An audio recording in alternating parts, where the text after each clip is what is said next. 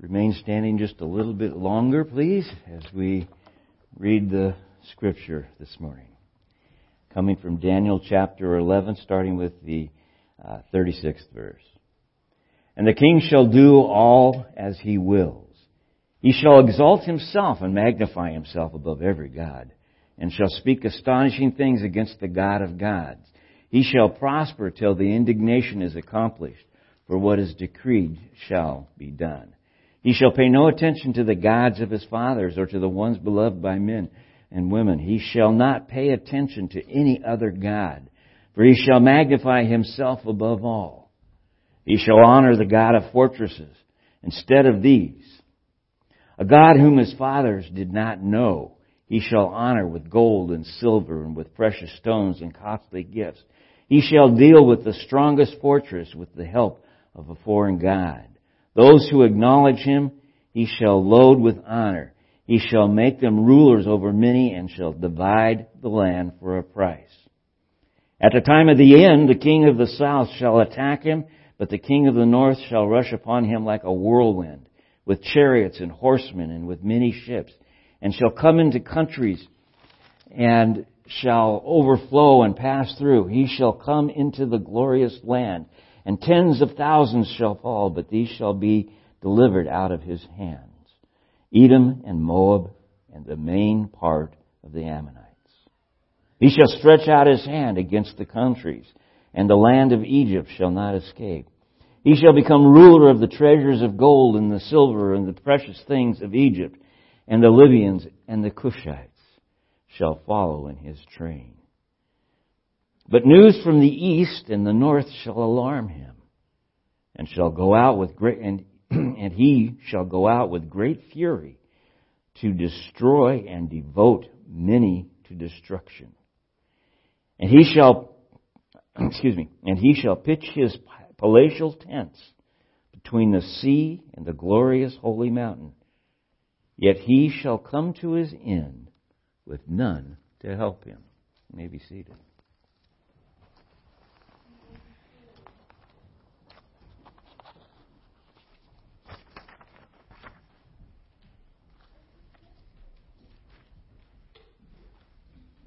They know it by rote. I didn't even get a chance to say it.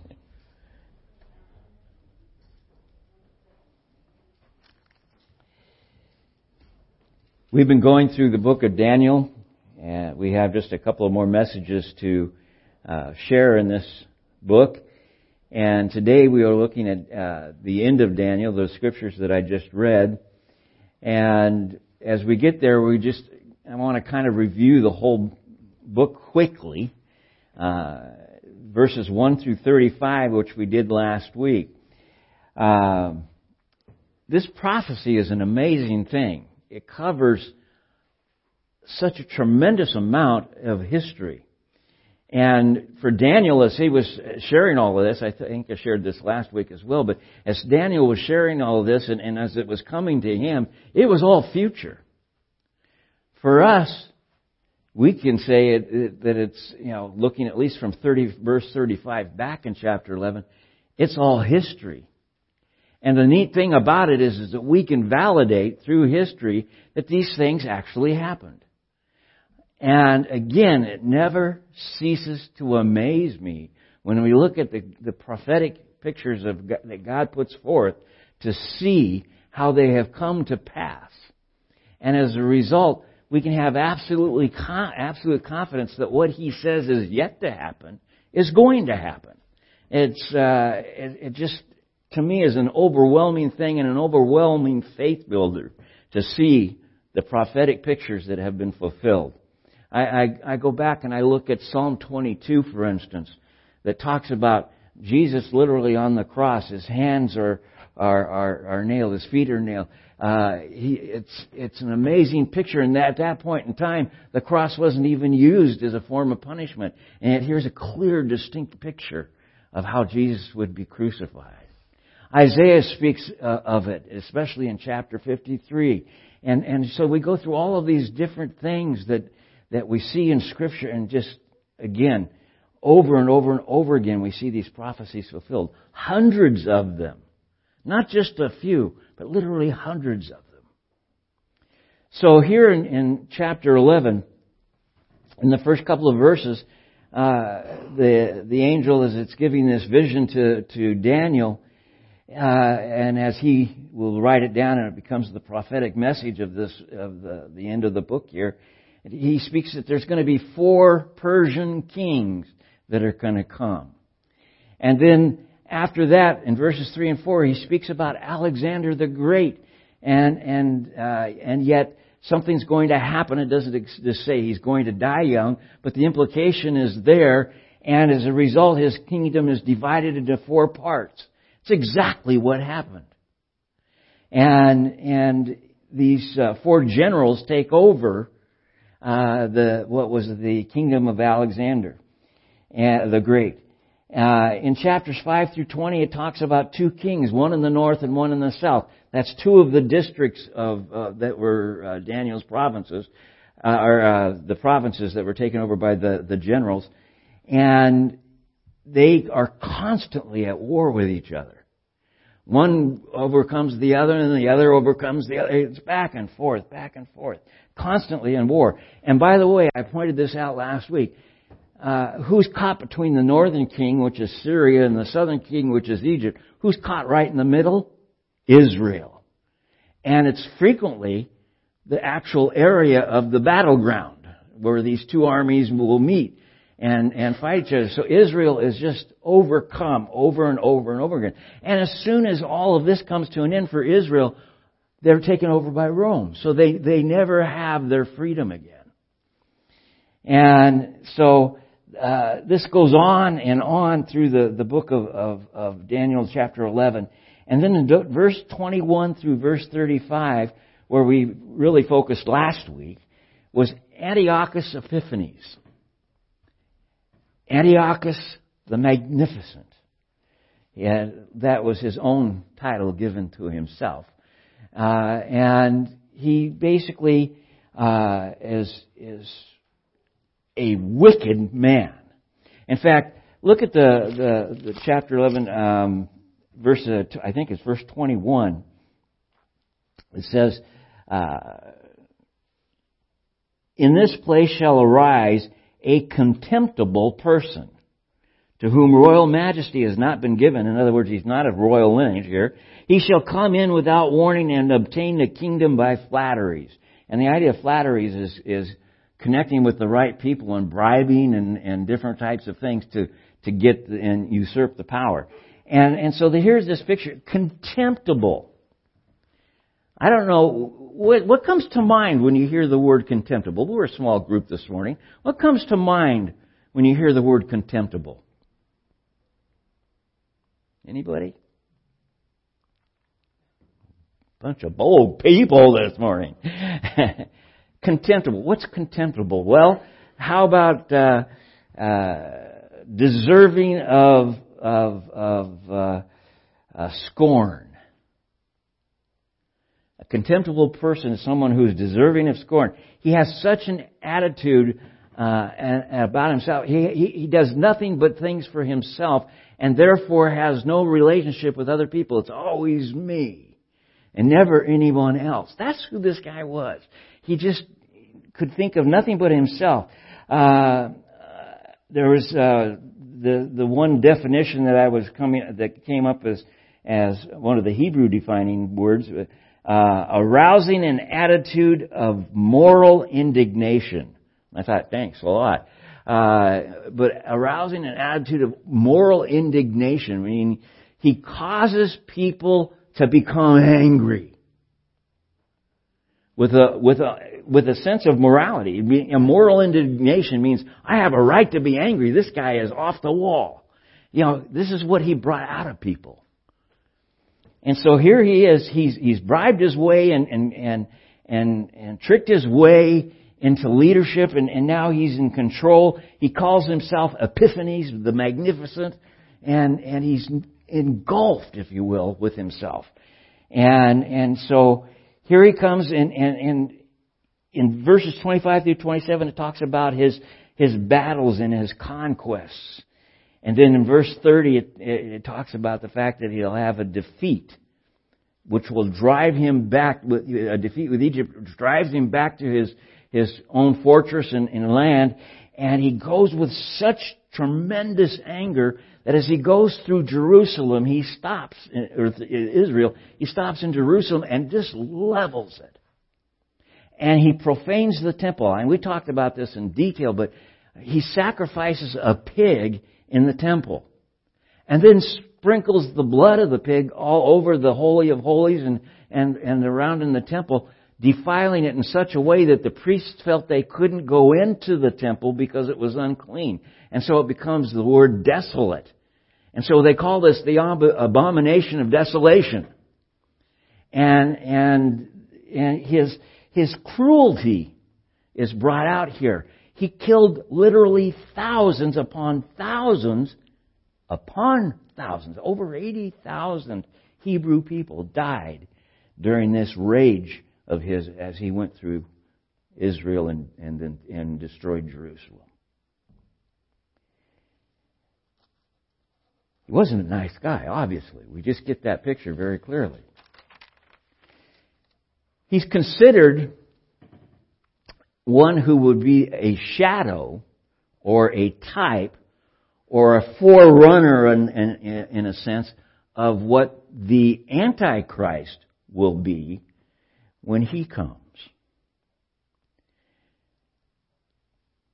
The Antichrist is who we're going to be looking at this morning, starting with the scriptures that we read this morning, starting with the 11th chapter of Daniel, verse 36. It says, "And the king shall do as he wills. He'll exalt himself. He'll magnify himself above every god, and he shall speak astonishing things against the God of gods.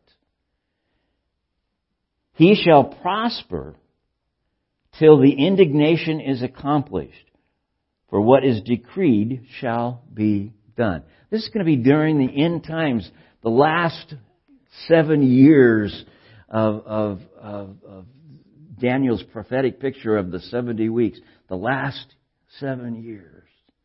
And this Antichrist, if you will, is one who will come, and the first thing we see is his wickedness and his self-aggrandizement. I am the one you are going to yield to, period. And then he speaks of God in blasphemous ways. He speaks, of just, it'll speak of Christ in blasphemous ways. And this is this picture that Daniel is getting of him. He shall pay no attention to the gods of his fathers. In other words, wherever he comes from whatever background he comes from, he'll pay no attention to his upbringing or his religious training. Some think he's going to be a Jewish person. Others think he's going to be a Muslim. Some think he's going to be someone from even the United States as possible. Man, you got to hear over the years all the different people that were believed to be, the Antichrist. Some of them certainly were shadows again of the Antichrist. Adolf Hitler being one of them. But the reality is that he's engulfed with himself. He's obsessed with himself. And so he sees himself, he's seen himself even as a god. So he pays no attention to the gods of his fathers or to the one that says beloved by women. I don't have a clue what that phrase means. I have looked it up in umpteen different places, and each one had something different to say about it. But the idea is that he doesn't observe anything of the existing cultures. He's creating his own environment completely as to who is going to be at the head and who is going to be worshipped. He shall pay no attention to any other god, for he shall magnify himself above all. He shall honor the God of fortresses instead of these. The God of fortresses is in reference to the God of war. The God who fights, the battles. Okay? And so he's going to be, seen as one who is obsessed with war, with conquering, taking.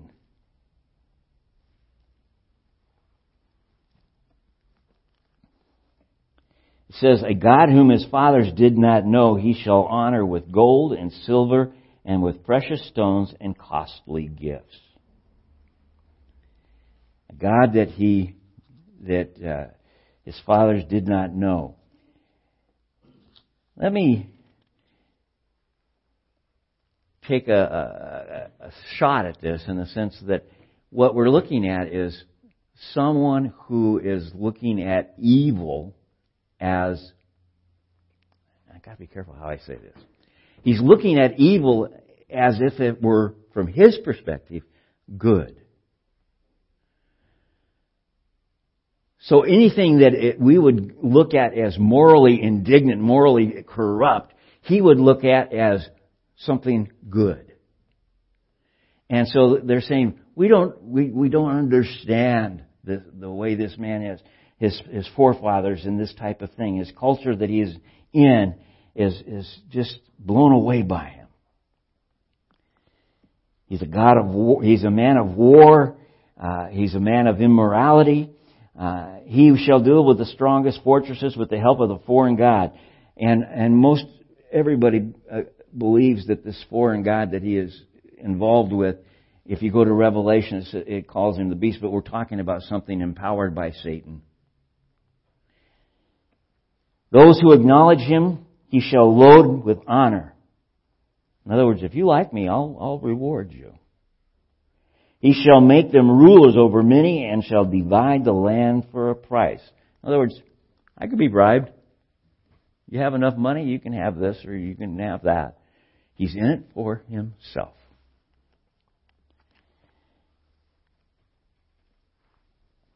All the battles that he fights. And then, again, we see in verses 44 through 45, there's a sense of his anger. I'm not going to reread that right now, and then a sense of his destruction. And he is basically alone when it ends. There's nothing that comes to his aid. Let me give you a better picture here. Who is the Antichrist? Well, like I said, he's seen in types and shadows. I would say that any leader who denies Christ is a shadow, at least, of the Antichrist. Any leader that denies Christ is at least a shadow of the Antichrist.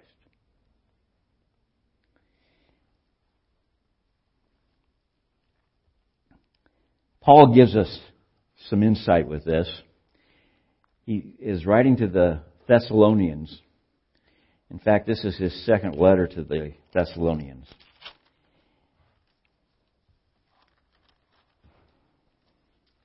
He says, now concerning the coming of our Lord Jesus Christ and our being gathered together to Him, we ask you, brothers, not to be quickly shaken in mind or alarmed, either by spirit or a spoken word or a letter seeming to be from us, to the effect that the day of the Lord has come.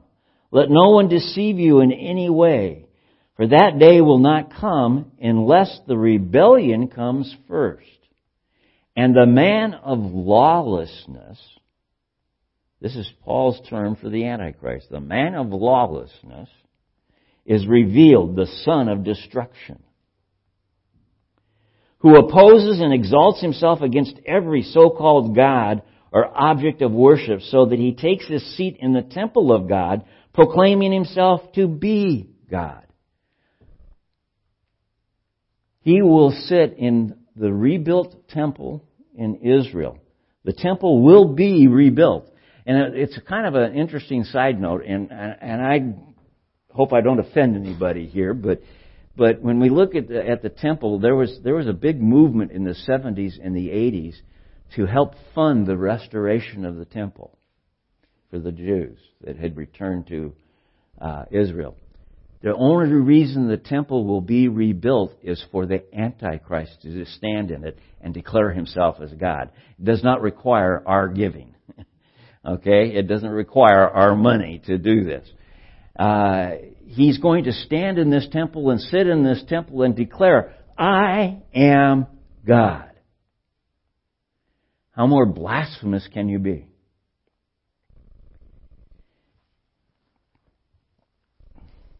Exalts himself, even so-called, calls for the worship, and he says, do you not remember, this is Paul again speaking, that when I was still with you, I told you these things? And you know what is restraining him now, so that he may be revealed in his time. It's the Holy Spirit restraining him. For the mystery of lawlessness is already at work. Only he who now restrains it will do so until he is out of the way. And then the lawless one will be revealed, whom the Lord Jesus will kill with the breath of his mouth and bringing to nothing by the appearance of his coming. This is the most fantastic scripture as far as I'm concerned. Here's this Antichrist declaring himself as God. He's taking over the world. He's evil. He's wicked. He's powerful. He puts to death whomever he cares to put to death. He's in complete control at the point in time.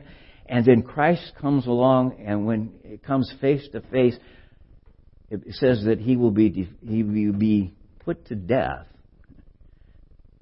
by the breath of his mouth, Jesus, and the appearance of his coming.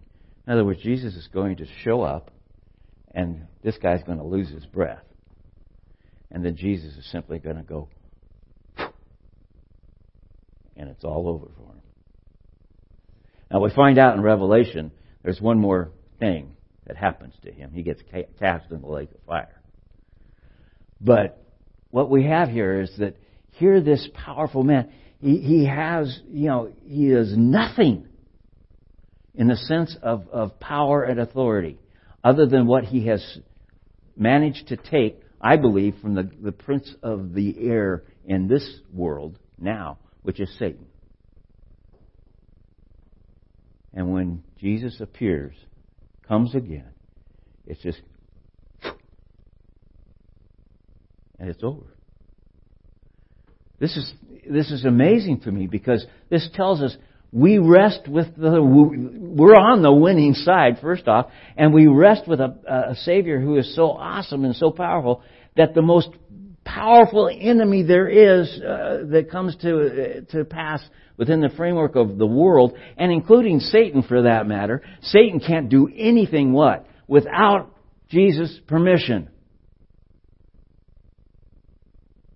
He wants to sift Peter. Jesus says he gave him permission, but he had to ask. He wanted to go after Job, but he had to ask.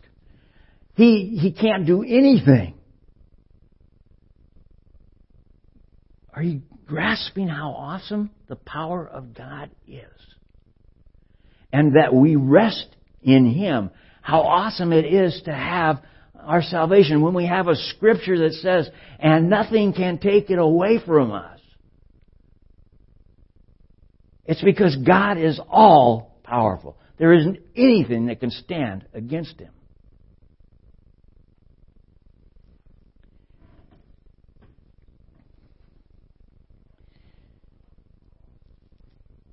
This Antichrist basically takes what Jesus rejected in Luke chapter 4.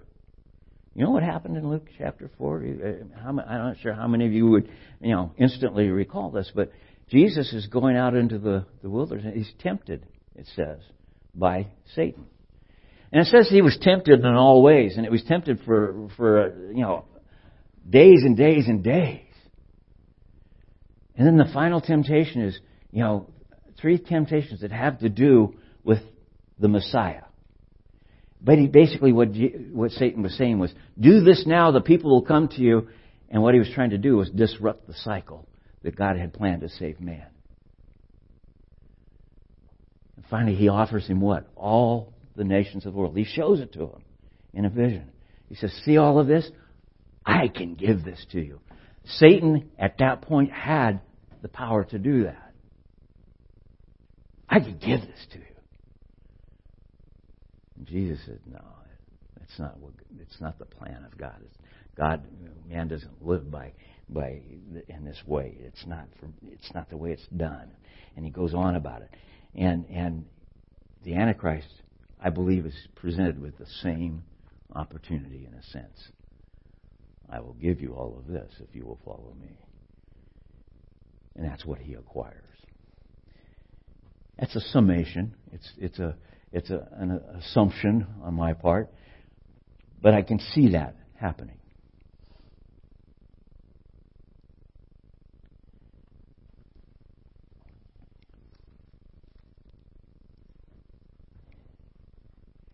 Christ will not return until the man of lawlessness is revealed. That's the end times. What we saw in this scripture out of 2 Thessalonians, he's the son of destruction. He takes his seat in the temple of God, proclaiming to be God.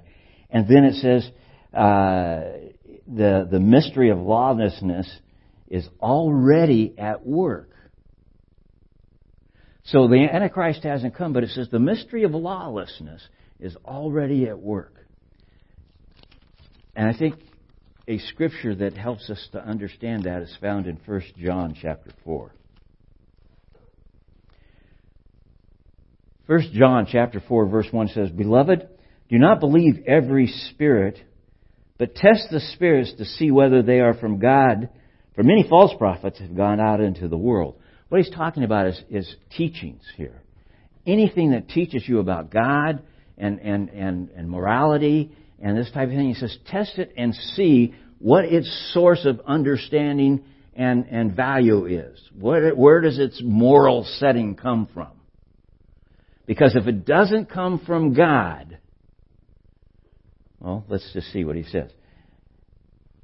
For many false prophets have gone into the world. By this you know the Spirit of God. Every spirit that confesses that Jesus Christ has come in the flesh is from God. And every spirit that does not confess Jesus is not from God. This is the spirit of the Antichrist, which you heard was coming and now is in the world already. The spirit of the Antichrist, the teaching of the Antichrist, is already in the world. It has been in the world since Genesis chapter 1. Anything that promotes evil, anything that denies Christ. And by the way, this is important for us to get and understand in the way that our culture has been really led down the path, so that we speak, into secularism and humanism as a way of identifying ourselves. Secularism and humanism basically ultimately comes to the conclusion that we are our own God. We are to make our own decisions. And anything we decide should be basically theoretically okay.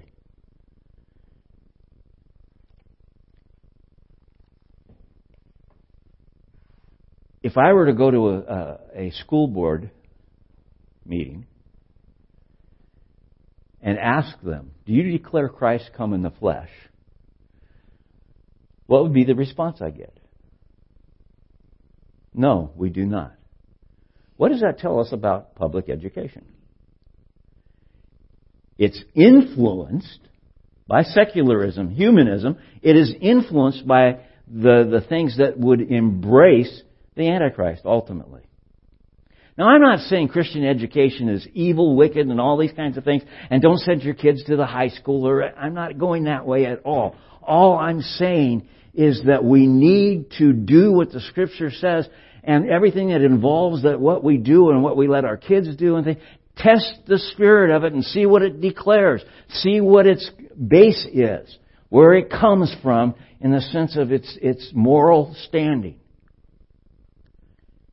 And it gives us the opportunity then to turn and train our children in what the Word of God says against those things. And some of the people in the public education, they're not going to want to see or hear any of that.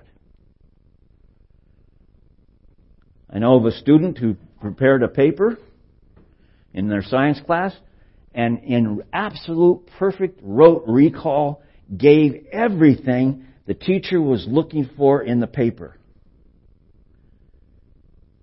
Amazing detail. And then wrote an addendum and shared their faith about Jesus Christ and God the Creator. And got a C. Until someone went on their behalf and spoke and said, I thought we were trying to raise up kids that could think for themselves. This is an addendum. I know you didn't ask for it, but it was just telling you what this person thinks. Did this person not give you everything you asked for in detail, in perfect order? Well, yeah. Paper got changed to an A.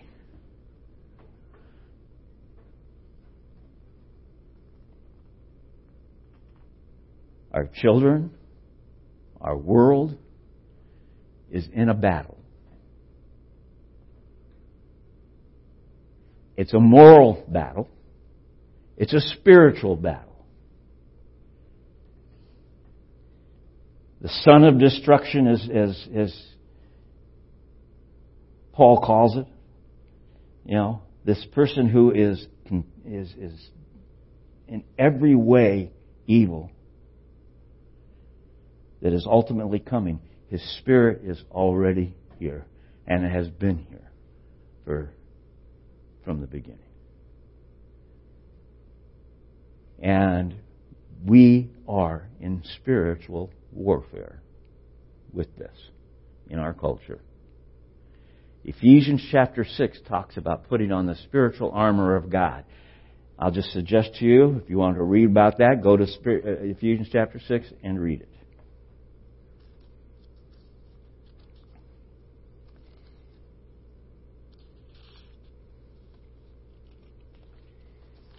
There is a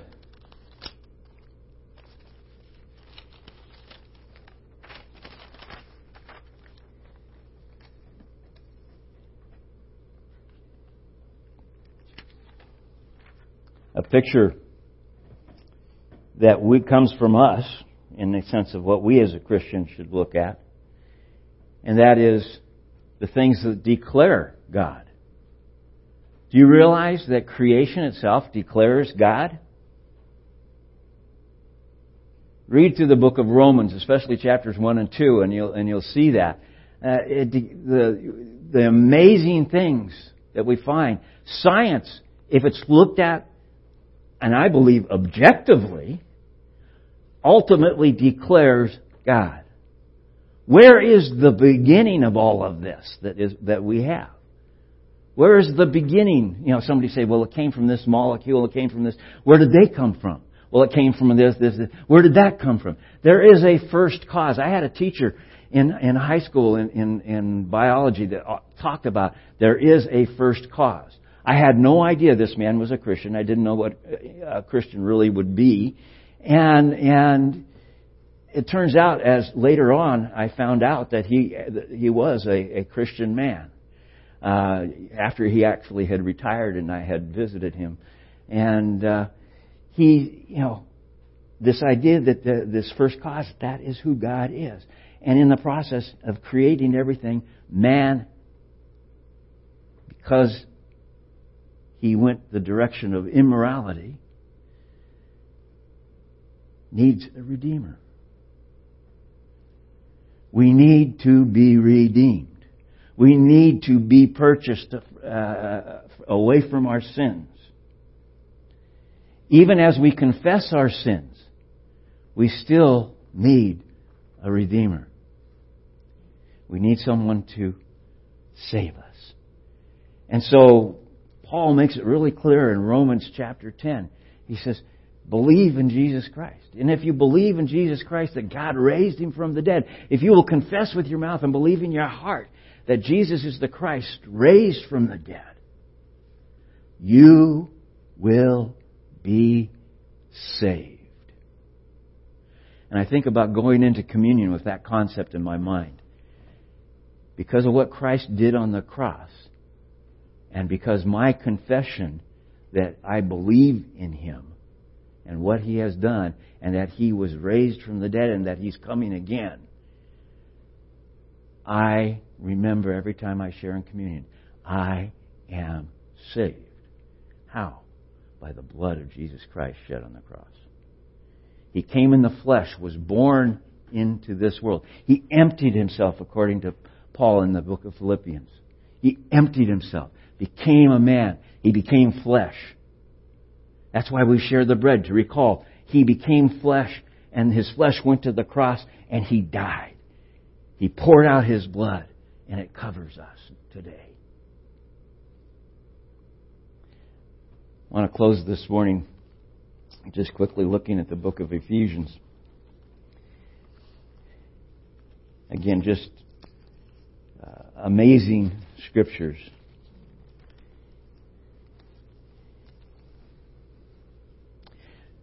Let's do the song, for our communion song first. And while the communion song is playing, we're still practicing self-serve. And so we have the communion on this side. There's 2 cups, one stacked in the other. There's the bread in one cup and the juice in the top cup. And all you have to do is just lightly twist them and pull them apart. And so if you want to use that, you may. But we also have the communion in the packets. And so if you are preferring to use the packet, it's just to peel the top part off, and there's the bread. And then after we share in the bread, you pull the second part off, and there's the juice there, and the grape juice. So we come up, pick these up.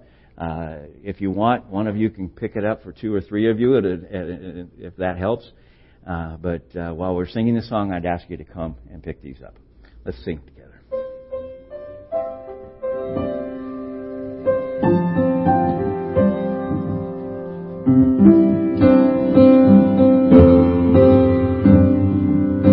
Abide with me, fast falls the eventide, the darkness deepens, Lord, with me abide, when other helpers fail in comforts flee, help of the helpless, abide with me.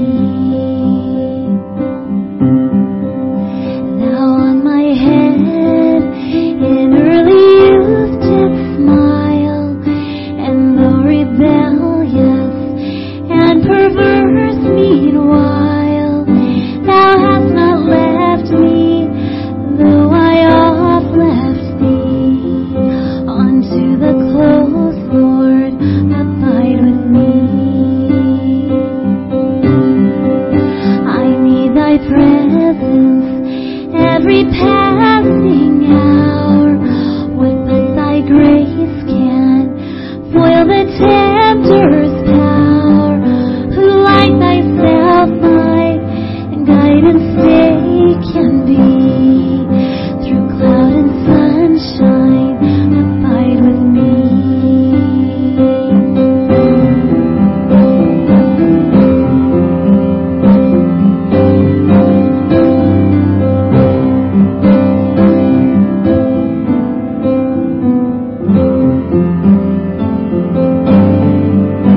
I fear no foe, with thee at hand to bless. Ills have no weight, and tears lose their bitterness. Where is thy sting, death? Where grave thy victory? I triumph still, Lord, abide with me. Hold thou the cross before my closing eyes. Shine through the gloom and point me to the skies. Heaven's morning breaks and earth faint shadows flee. In life and death, Lord, abide with me. In life and death, Lord, abide with me.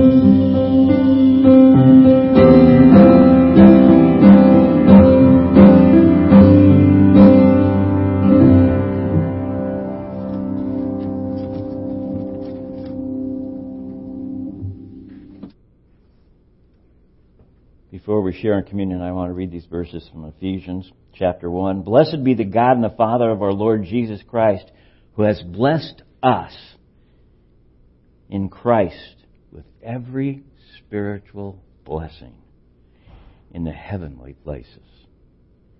Even as He chose us in Him before the foundation of the world, that we should be holy and blameless before Him. In love He predestined us for adoption as sons through Jesus Christ, according to the purpose of His will, to the praise of His glorious grace, with which He has blessed us in the Beloved. In Him we have redemption through His blood, the forgiveness of our trespasses, according to the riches of His grace, which He has lavished upon us. With His grace which He has lavished, which means given in an abundance that's more than enough. Also in Ephesians, in the 2nd chapter. For by grace you have been saved through faith, and this is not of your own doing. It is the gift of God. For a result of works, not a result of works, so that no one may boast. For we are His workmanship, created in Christ Jesus for good works, which God prepared beforehand, that we should walk in them. The God of all creation has brought us into a relationship with Him in such a way as to hold us, and we can't be separated from that. As such a comfort, we can't be separated from that. There's an antichrist spirit in the world. There will be an antichrist in the world. He's going to be powerful. He's going to do amazing things. It says in Revelation that between him and his cohort, the other beast, he will be doing even some miraculous things. But when Jesus shows up, and it's over, because we rest in the Creator of the universe. We rest in the power of Christ and His words and His promises. So every time we take communion, we're celebrating that. What a great rejoicing that is. What a great comfort that is to know that we have eternal life in Christ Jesus.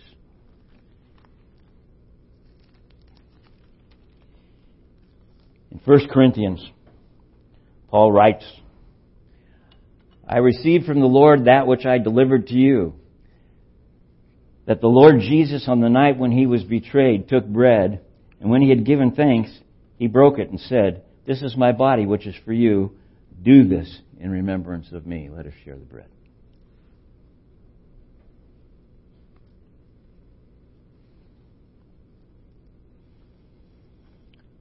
Paul goes on, he says, In the same way, Jesus also took the cup after supper, saying, This cup is in the new covenant in my blood. Do this as often as you drink it in remembrance of me. For as often as you eat this bread and drink this cup, you proclaim the Lord's death until He comes.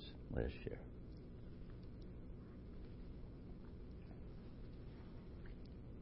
And when we proclaim His death, what we're proclaiming is the gift of His salvation, what He has done for us. Let's pray. Father, we thank You for the opportunity to be together this morning, to be in Your Word together, and to share bread and the cup together. We ask, Lord, that You would be with us, cause us to leave today resting in You with confidence that Your salvation has covered us, that there is nothing that can separate us from You. By the breath of Your mouth and the appearance of Your coming, evil is fully defeated. What an awesome thing it is to know that You have lavished Your grace on us. Thank You. We worship You. We praise You. We ask that You go with us in Jesus' name. Amen. Would you stand as we close? And we do have some refreshments in the back if you would like to stay and visit for a few minutes. And again, Lord bless you and thank you for being here this morning.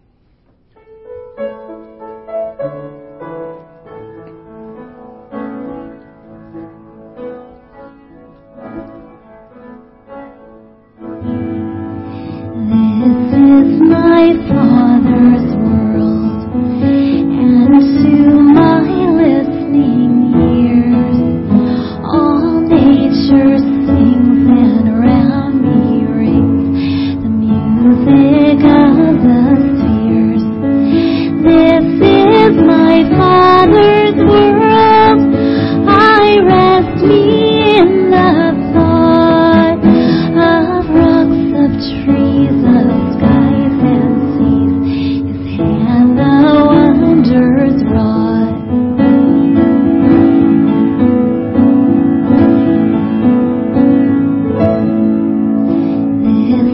my Father.